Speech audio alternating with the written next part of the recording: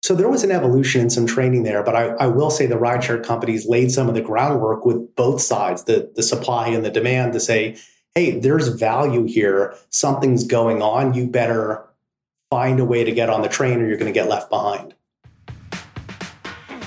Welcome to Transform It Forward, the podcast that gives you an inside look into the before and after some of the world's most effective transformation processes. I'm your host, Paul French. On this episode of Transform It Forward, I'm sitting down with Jason Gross, the Vice President of Mobility at Curb, a company that's reimagining urban mobility. Curb is bringing the largest nationwide network of taxis and licensed for hire vehicles into today's age, with the ride-hailing and upfront pricing we've now all grown accustomed to. The company provides unparalleled transparency to riders and drivers alike, facilitating billions of dollars in payment transactions annually through its open mobility platform. I'm sitting down with Jason today to discuss innovation in the taxi industry and how they can help taxis compete with Uber and Lyft. Jason, thanks for joining the show. Thank you for having me. So very few people probably realize that the taxi business was the original platform business, where you had a dispatch from a central point, delivering services from a large ecosystem of providers.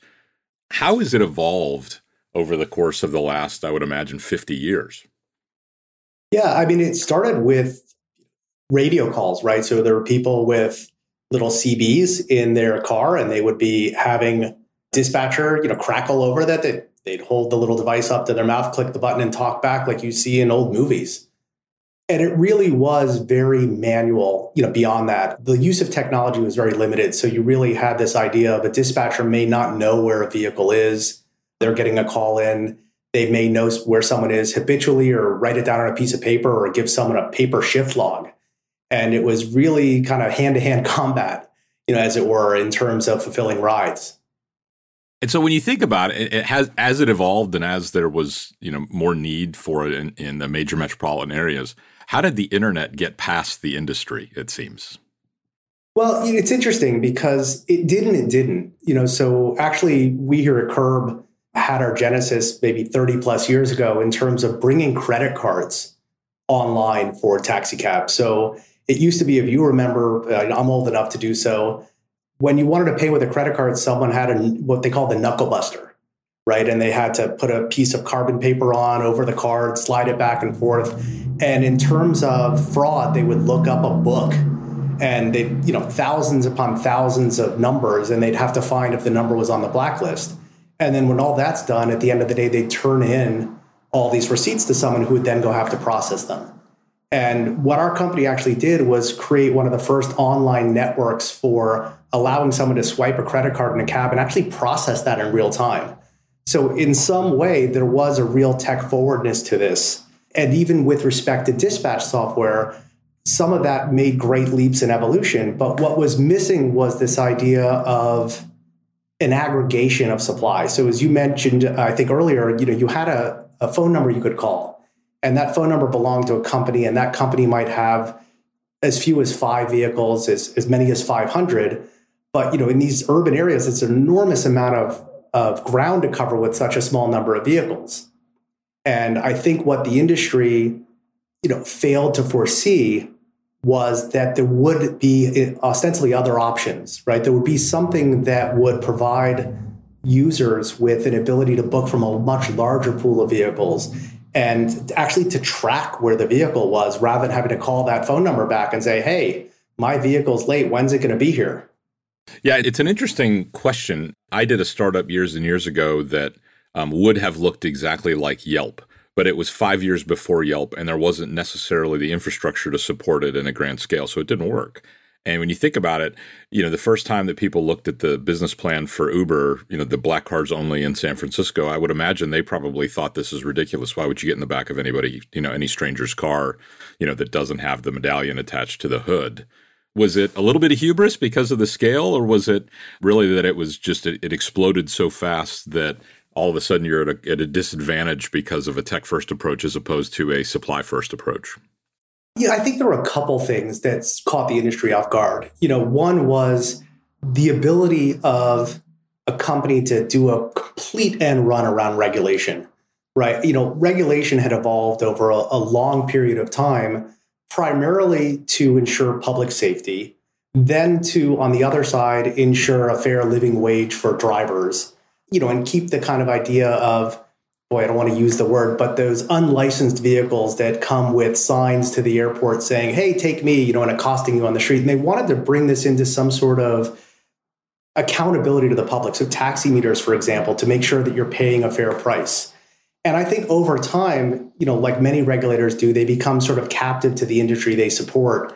And I believe the industry sort of felt that they were going to protect themselves for very good reasons, right? All those regulations existed for a reason. And I think they felt they'd be insulated from someone going sort of Wild West in the market by the regulations themselves. And I think what they didn't foresee was the ability of a company to organize itself through social media and through intensive lobbying and throw enormous amounts of venture capital at a problem that for once put the taxi owners and the fleets at an economic disadvantage versus the startups. So you combine that with fundamentally providing a better service. And you can say that that's built on quicksand in the sense that they were so heavily subsidizing rides. So you were paying for half your ride and venture capital is paying for the other half. And when you take a market that, let's say in New York, you had 13,000 plus licensed medallions, and you throw 100,000 vehicles in there, of course you're going to be closer on average to a passenger. So you have this idea of artificially low ETAs, artificially low prices, and giving that sort of accountability and transparency to a user of where their vehicle is, exactly what they're going to pay in advance, price surging notwithstanding, the surge pricing notwithstanding, I should say. But you really created enough differentiation in what the customer experience was to make people wake up and say, hey, why wouldn't I want a taxi ride for half the price and have it here in 5 minutes and see where it is the whole way to and from? So when you think about the question you asked earlier about why would someone get into a car, they don't know whether or not it's licensed, I think some of that capability of seeing it on a map, created some level of comfort that you were in control, right, of that experience. And I think that went a long way towards getting people to try something that fundamentally was under-regulated from a variety of perspectives. I think your point is really prescient about the regulation. Typically we talk about transformation, and sometimes regulation is the stimulant that makes it happen. Okay, well, something's changing. Open banking, for example, is changing, or data privacy laws in Australia are changing. It forces people to kind of create a new way. In this case, it almost looked like they looked at the regulations and said the spaces in the area outside the regulations, and let's build a company around that. Yeah, I don't know if they started out thinking that way, but they certainly threw caution to the wind in terms of feeling invulnerable, feeling like they had, like a lot of disruptors out of Silicon Valley, they felt like they had the customer on their side. And at the end of the day, they could unleash this force of massive, social media enabled lobbying in effect to cow the regulators and the city administrators. And if the city didn't bow to that sort of new way of doing business, they would go to the state. And if it wasn't the state, they would go somewhere else. And so they were very, not just aggressive, but unwilling to stop, right? And by that, I mean that they would keep going. They would find a way. They would threaten to leave. They would leave. They would come back. But it was really a take no prisoners approach to building a business. And it's very hard for, an industry that has been born of, in some ways, regulation, right? They're very hand in hand in terms of making certain there's a limit to the number of vehicles on the road for two reasons, right? One is congestion, right? And the impact on everybody else in the city who wants to get around. Another one is the ability to make sure that professional drivers, people who do this for a living, are earning a fair wage, right? And if you were to flood the streets with taxi cabs and each driver therefore took 50% fewer rides in a day, it impacts people's ability to survive economically on the fare structure. So there are a lot of interlocking pieces that get blown up when you, when you are able to ignore them for a prolonged period of time. And so the taxi industry still has 200,000 or so drivers that are out there, or at least medallions that people capture across the big, global marketplace. How does Curb help bring that into, a more organized ecosystem that can then add the services that are driving the experience that people love about rideshare, which is now food delivery and alcohol delivery and small package delivery and all the transparency that you talked about earlier? Yeah, so I think as we spoke about, the taxi industry needed to come to grips with two things. One is that, cab company A and cab company B in the same city are not in a fight to the death battle over each and every rider. That there's a pie of taxi rides that they need to some degree, at least cooperate in growing, right? And some invested heavily in their brands, and they would say, my fleet has higher quality vehicles, it's cleaner, my drivers are better trained, and there's definitely value there. But I think what ride sharing did was a couple of things. They brought the base level of quality of service up, right? That it was demanded that drivers and fleets needed to invest further than they had in making sure the customer experience was on par with what they had come to expect. They needed to be able to cooperate, but on top of that, they had this sort of fragmented technology. So they all had these different dispatch systems. Some were from the same vendor, but had been highly customized to the way that individual fleet operated. And so the ability to aggregate them under a single platform and say, hey, there are, 3,000 cabs in the city. They're on 5 different systems. But when I, as a user, want a taxi, I'm comparing taxi to a rideshare vehicle, and I'm a little less concerned over which particular taxi company it is. But and we'll get to this in a moment. I want a taxi. I want what a taxi represents in one way or another, but I want it to get here fast. And so they needed to have a platform that integrated across these various technologies and aggregated the supply to create those better ETAs. You needed a tech company able to invest in the consumer-facing platform, right? What in this case we'd call it the app, that says, hey, the app has table stakes in terms of functionality and transparency into the location of the vehicle, putting the control in the user's hands. Third, I think you just needed users to become aware of this option and have it at a competitive price. And so I think a lot of things have aligned. What we've been able to do is provide that technology layer that aggregates all of the supply things like recently launching upfront pricing. So instead of giving you an estimate of what a meter might be for a particular trip, you're able to see that with Curb, a taxi costs $20 at this particular moment. The other rideshare apps cost $30 and $35. And you may have remembered that, the Ubers and Lyfts of the world are half the price of a taxi, but now you can see all of a sudden that no, actually, many points throughout the day, especially during, rush hour, a taxi is significantly cheaper than a rideshare. And the ETA may be very similar, and you can get that same customer experience that you've grown to expect from a rideshare app, but with a taxi. There's nothing more infuriating on the rideshare side when they say it'll be there in 5 minutes, and then the driver accepts the ride and they say, as soon as they're done completing the trip they're on. So that may be one for the product development team to push back into the ecosystem. So is it a case where kind of bringing it up to parity to organize the ecosystem in a way where the suppliers can then compete on at least the deliverability of the experience, then you can start adding different things to make it more beneficial for the drivers? Or how does it bring the benefit of the 200,000 plus committed professional drivers that have been doing this for a living for them? We've always been thinking about how do we play a role in making the ecosystem function better. And so originally that was, taxi meters, credit card processing, dispatch systems. But it was never incumbent upon us as a company to generate demand because the taxi companies themselves had all the demand they could handle, right? I mean, that was one of the results of regulation, the capping of licenses in an individual city. And, we're not venture backed. We're definitely a profitability focused company from day one. But what we are able to do is create a brand that is in some ways synonymous with taxis in the markets we operate in, and expose those options to users and also other stakeholders. So when I spoke earlier about the fact that taxis are really in partnership with the local regulators, you look at municipalities and transit agencies that have transportation problems to solve, and they have a vested interest in making certain that the taxi industry stays alive.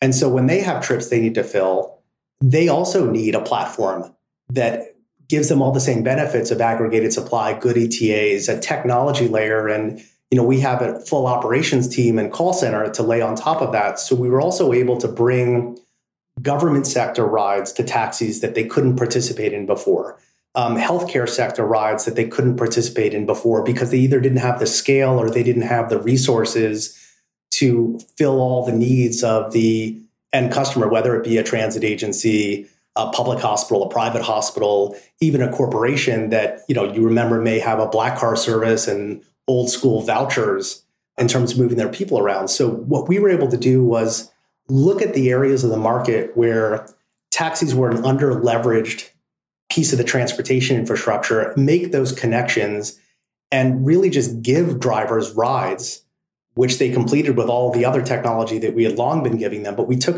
this quantum leap into saying we have a role to play in creating demand for the industry. And that was a hole that no one was filling or not filling successfully. And that's really where we've been able to make strides to, keeping the drivers engaged, keeping the fleets in operation, even through the pandemic for that matter, and continuing to invest with them and listening to them as stakeholders and making certain that they're earning a fair wage. So when you think about this, and we all talked earlier about a taxi meter, what a taxi driver believes is a fair price to the taxi driver for any individual trip is the meter. So we use complex algorithms looking at time and distance and traffic, and we're really trying to recreate that same earning expectation for the driver, pass that on to the customer at a reasonable price. And 5 years ago, that price was substantially higher than what ride shares were offering, and now it's not. And it's really just putting them in a position, especially as driver supply and ETAs and pricing are all problematic for rideshare users, and they're looking for another option. I'm just putting the industry in a position to succeed as people's eyes are open to other options has been, the challenge for us. I think we've been relatively successful at meeting that challenge, and the industry as a whole is benefiting from that. It's recovering faster than rideshare. It would seem to me that COVID would have hit the taxis harder than the Ubers of the world because of the other things that were more profit contributing to the Uber business, right? Delivery and food delivery and things like that. What's the state of the taxi business and the medallion owners at this point after 18 months of sitting on the sidelines, or at least being more quiet? Yeah, it's interesting that you mentioned those things. I think certainly from a rideshare driver perspective, for a lot of them, it wasn't their full-time job. It was something they did on the side to make extra money. So that's very easy for someone to say, I don't want to do that right now, whether it's the lack of demand or a risk aversion. Taxi drivers oftentimes own their own medallion. They are doing this as a career. So they're looking to come back as quickly as possible. And what we actually did during the pandemic is we moved essential workers around, right? Whether it was the public hospital workers who needed to get from site to site, people with the criminal justice system, the emergency management organizations, as I mentioned, the public hospitals, the Taxi Limousine Commission in New York stood up their own program to do food delivery with taxi drivers. So I think, taxi drivers have sort of been in this for the long haul, and they definitely consider themselves, they take pride in being an important part of the community and the infrastructure of the city. So historically, going back to September 11th and before, the taxis have kind of taken this pride in riding to the rescue, forgive the pun, in terms of helping the city stay on its feet. So you definitely did see a lot of people with health concerns, again, with a decreased earnings potential go off the road, but it didn't go to zero. And it's actually come back from everything I read in the earnings reports from Uber and Lyft. And what I see in my own data, the number of drivers on the road has rebounded a lot faster.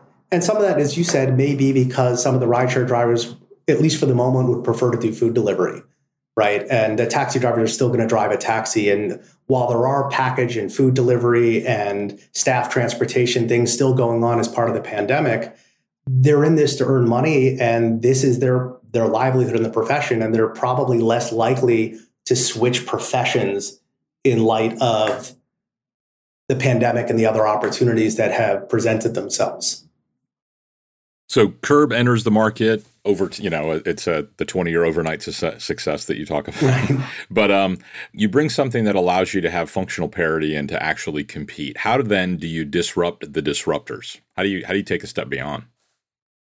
Sure. I think what we've succeeded at is finding niches where they're less interested or less likely to successfully compete. So when I talked a little bit about healthcare work, I know they're in that space, but what I also know is finding drivers who are comfortable taking disabled passengers, right? And by comfortable, I simply mean they're used to it. They are a little bit skilled in dealing with safety and sensitivity issues that are unique to individual segments of the community, or wheelchair accessible vehicles, right? Having those on the road, the regulation is provided for a substantial supply of wheelchair accessible vehicles for taxis where they haven't had the same regulatory muscle to push that upon rideshare drivers. And how many people own a wheelchair accessible vehicle as their personal car that they want to drive for a rideshare company 3 hours a day, right? So you look for those areas and they're unique functionality. So for example, something we rolled out, we call Pair and Pay, which is an ability to take the Curb app and get into the first cab in the taxi line at the airport, but still pair with that vehicle and turn it into a rideshare ride. And what I mean by that is at the end of the ride, it knows what card you want to use. It knows what tip you want to give. It sends you the receipt. And so creating technology solutions for use cases where taxis make more sense, enables you to protect that and give someone that option of saying, hey, the fastest way for me to get from point A to B is to walk out onto the street and hail with my hand, but I still want X, Y, and Z. And I was willing to give those up if my only option were to hail a rideshare vehicle. But if I don't have to do that, I prefer to take a taxi. During the pandemic, taxis have partitions. Certain people feel safer, and not just with respect to COVID, but just in general, having a separation between themselves and the driver, and vice versa for that matter. And looking at the ability to say, hey, the pricing is going to be consistent. It's not this sort of pull of the slot machine wheel, every time I need transportation and try to figure out if it's 3 sevens and I'm paying $20 for the ride, or if it's not and I'm going to pay $50 today. Right. And so I think what the pandemic has done is open people's eyes up to the idea that you don't have to take that giant high price right now, because there's still a taxi, and a taxi is going to be basically the same price it always is. And I can get it with that same parity experience that I want from a technology perspective. So I think all of those things from the consumer side help up. And from a sustainability side, our business model is different, right? We provide solutions, not just to drivers, but to vehicles. So when you think about a taxi cab, in the morning, one driver may drive it. In the evening, another driver may drive it. 3 days later, one of those drivers decides this isn't for them. Another driver comes in, and we're not paying an acquisition cost for the driver. We've kitted out the vehicle.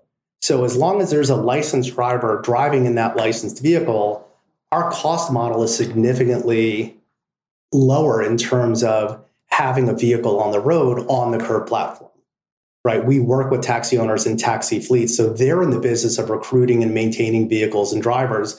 We really are that technology company that the ride shares have often claimed to be, where we only provide that layer. So that's interesting, because a lot of times what we see is, from a transformation success perspective, that it has everything to do with culture and change management, right? How do you get people to want to do things differently? How do you get them to keep doing things differently, embrace it for all the value that, the PowerPoint said that it was going to have?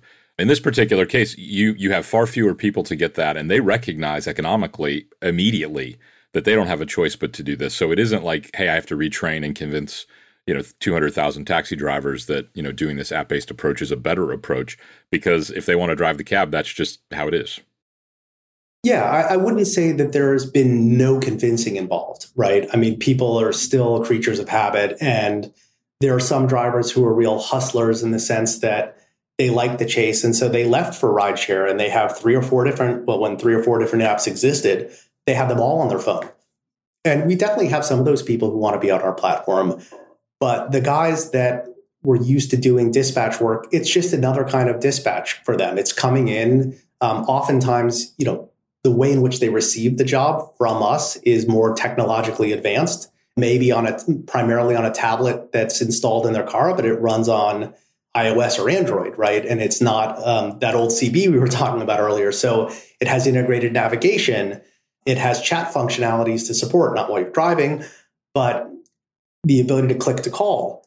So a lot of things that have made that easier, and then just layering in other sources of demand is a real winner. Now, you take a market like New York, there was really a training and evolution because there was no such thing as dispatch for a yellow cab in New York City, right? That was the province of the black cars. There was a sort of a detente reached between the two industries, and it was taxis take people on the street and these other cars take dispatch. I think the Taxi Limousine Commission, in some ways, responding to the Pandora's box they opened with the rideshare companies, eased up those regulations and said, hey, you can, if you're licensed by the city and follow all the rules, right, you can actually take an app-based call and give it to a taxi driver.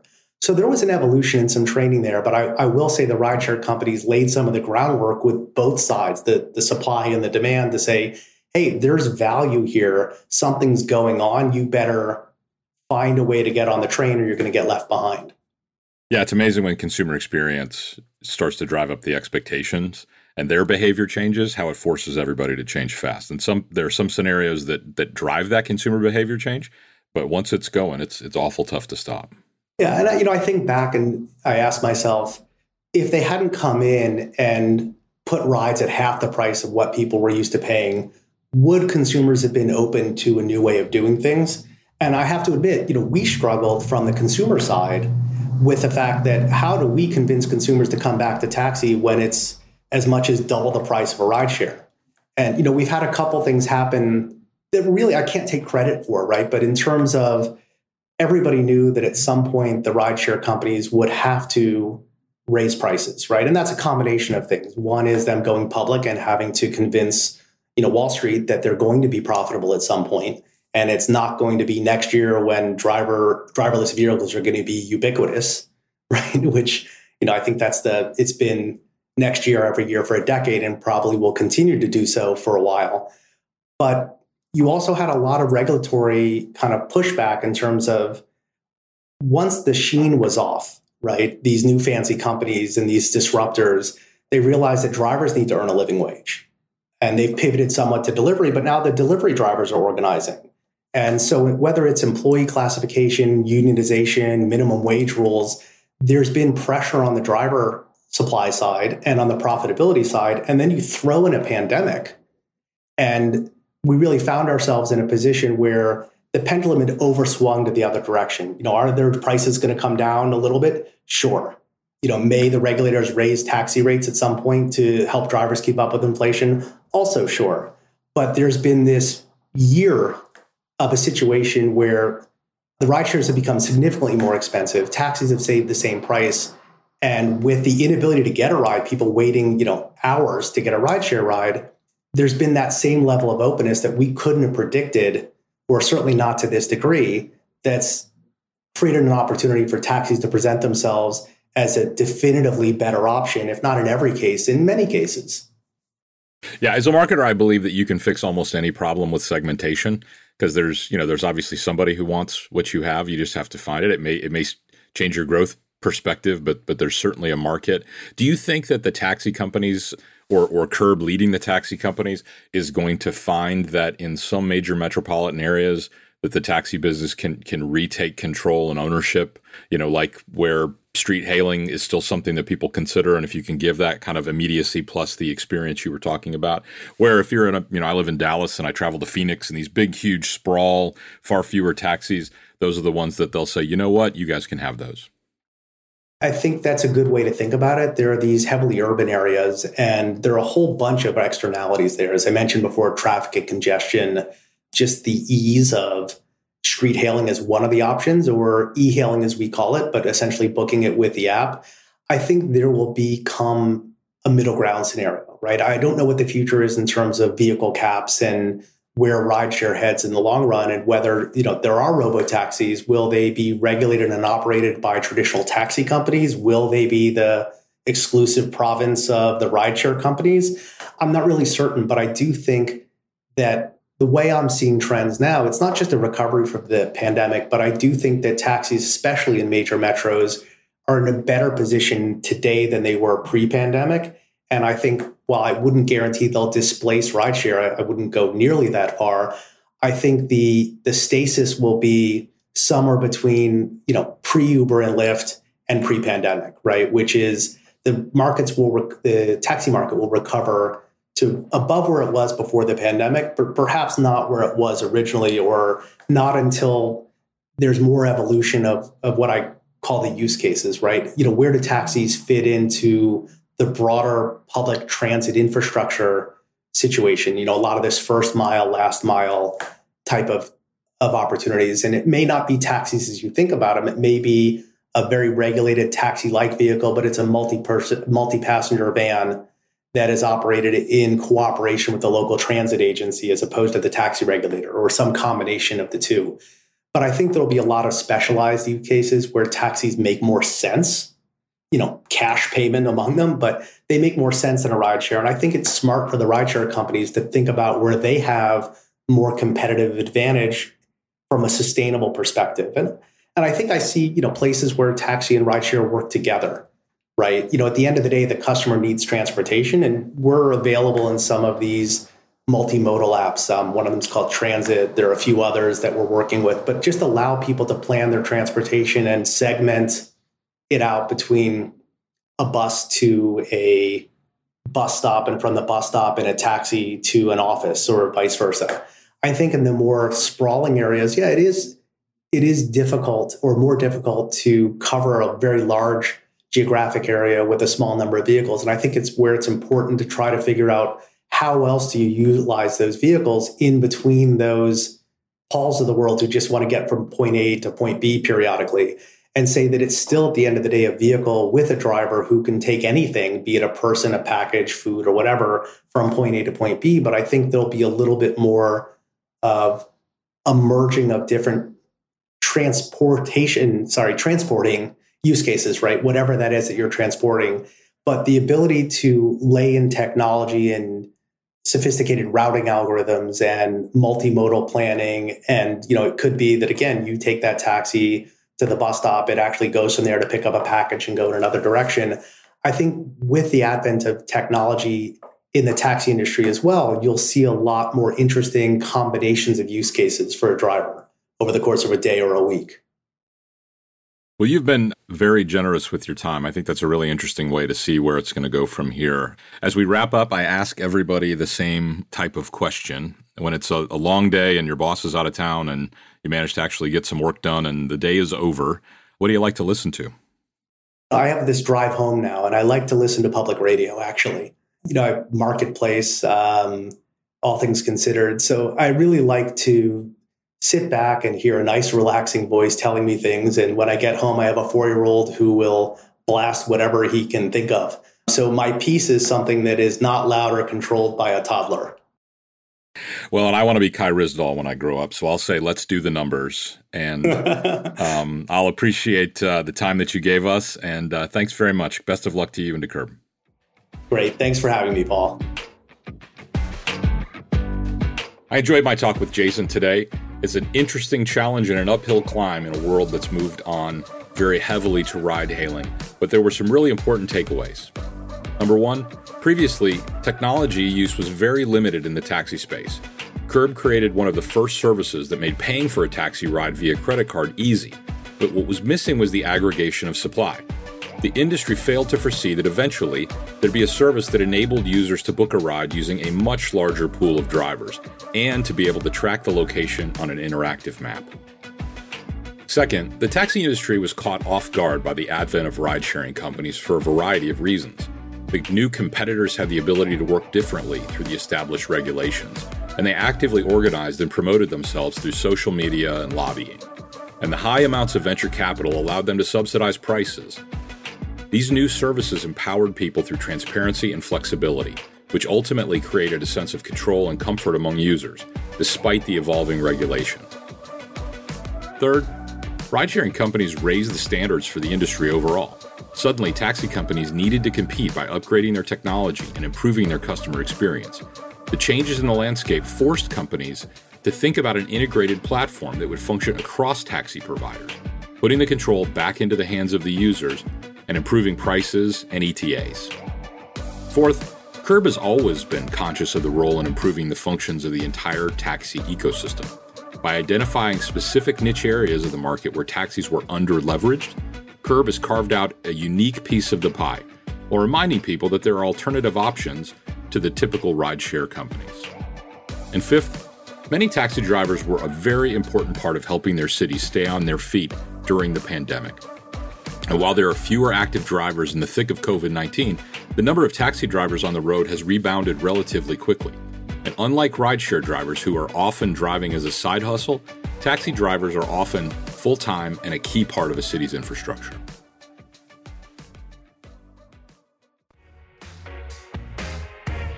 Thanks for listening to Transform It Forward, the podcast that gives you an inside look into some of the world's most effective transformation processes. If you like this episode, please be sure to give us a 5-star rating and review on Apple Podcasts. To our valued listeners, we'll be taking a short break after Season 2, and we'll be back with new episodes in early 2022. Transform It Forward is brought to you by Axway, who believes that in order to create the most value for customers, partners, and employees, you need to open everything by securely integrating and moving data across a complex world of old and new technologies.